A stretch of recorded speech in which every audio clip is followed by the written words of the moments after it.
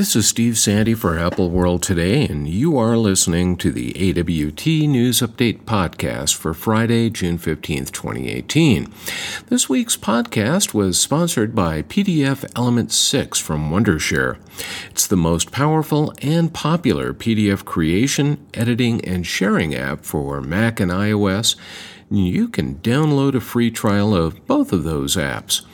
Read all about it on Apple World Today. We've got a link in the show notes.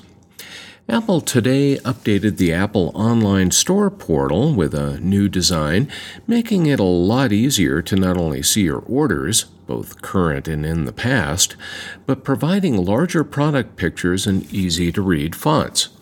Clicking on a product image shows details, complete with a large bold-faced note about delivery date and a horizontal timeline that shows where the product is in the process of being readied for shipment or being transported. The page uses mobile responsive design, so all of the sections of the portal are visible simply by swiping between pages. Apple's HomePod smart speaker is now able to read the news in Canada, France, and Germany. That's 3 days ahead of its scheduled launch date in those countries. Apple has added support for a number of news sources in each country. We don't have anything for France, but for Canada, it'll be CBC, Global TV, CTV, and CNN, while Deutschlandfunk, Tagesschau in 100 Sekunden, ZDF Heute Express, and Weltnewscheck are the sources in Germany. 5G is the next generation of cellular wireless systems, and it should start arriving in the U.S. in limited test areas as soon as the end of 2018.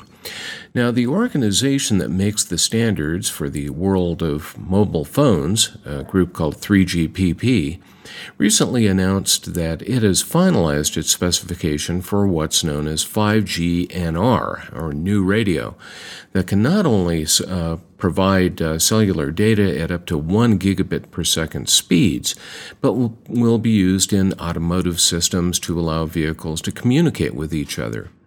A story out today says that Intel has started manufacturing 5G-capable modems in bulk that will be reportedly used in the 2018 iPhone refresh this fall.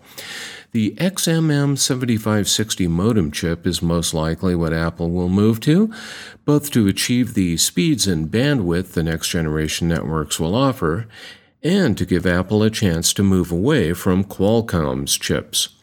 The XMM7560 supports both GSM and CDMA technologies, meaning that one modem would work on all cellular networks, and Apple would no longer have to make carrier-specific models of their iPhones. A couple of big mergers in the telecommunications space made the news today. $85 billion acquisition by AT&T of Time Warner was completed today, with Time Warner's media properties, HBO, CNN, Warner Brothers, and so on, now under AT&T's control. AT&T's CEO Randall Stephenson says that the content from Time Warner will let AT&T bring a, quote, fresh approach to how the media and entertainment industries work for consumers, content creators, distributors, and advertisers. The other merger news has to do with T-Mobile US and Sprint. They will formally file their application for a merger on Monday. It's thought that the companies will pitch the FCC about their widespread support of prepaid and wholesale customers as an incentive to merge, as well as their desire to be the best and first 5G network in the U.S. Join me Monday afternoon for the next edition of the AWT News Update.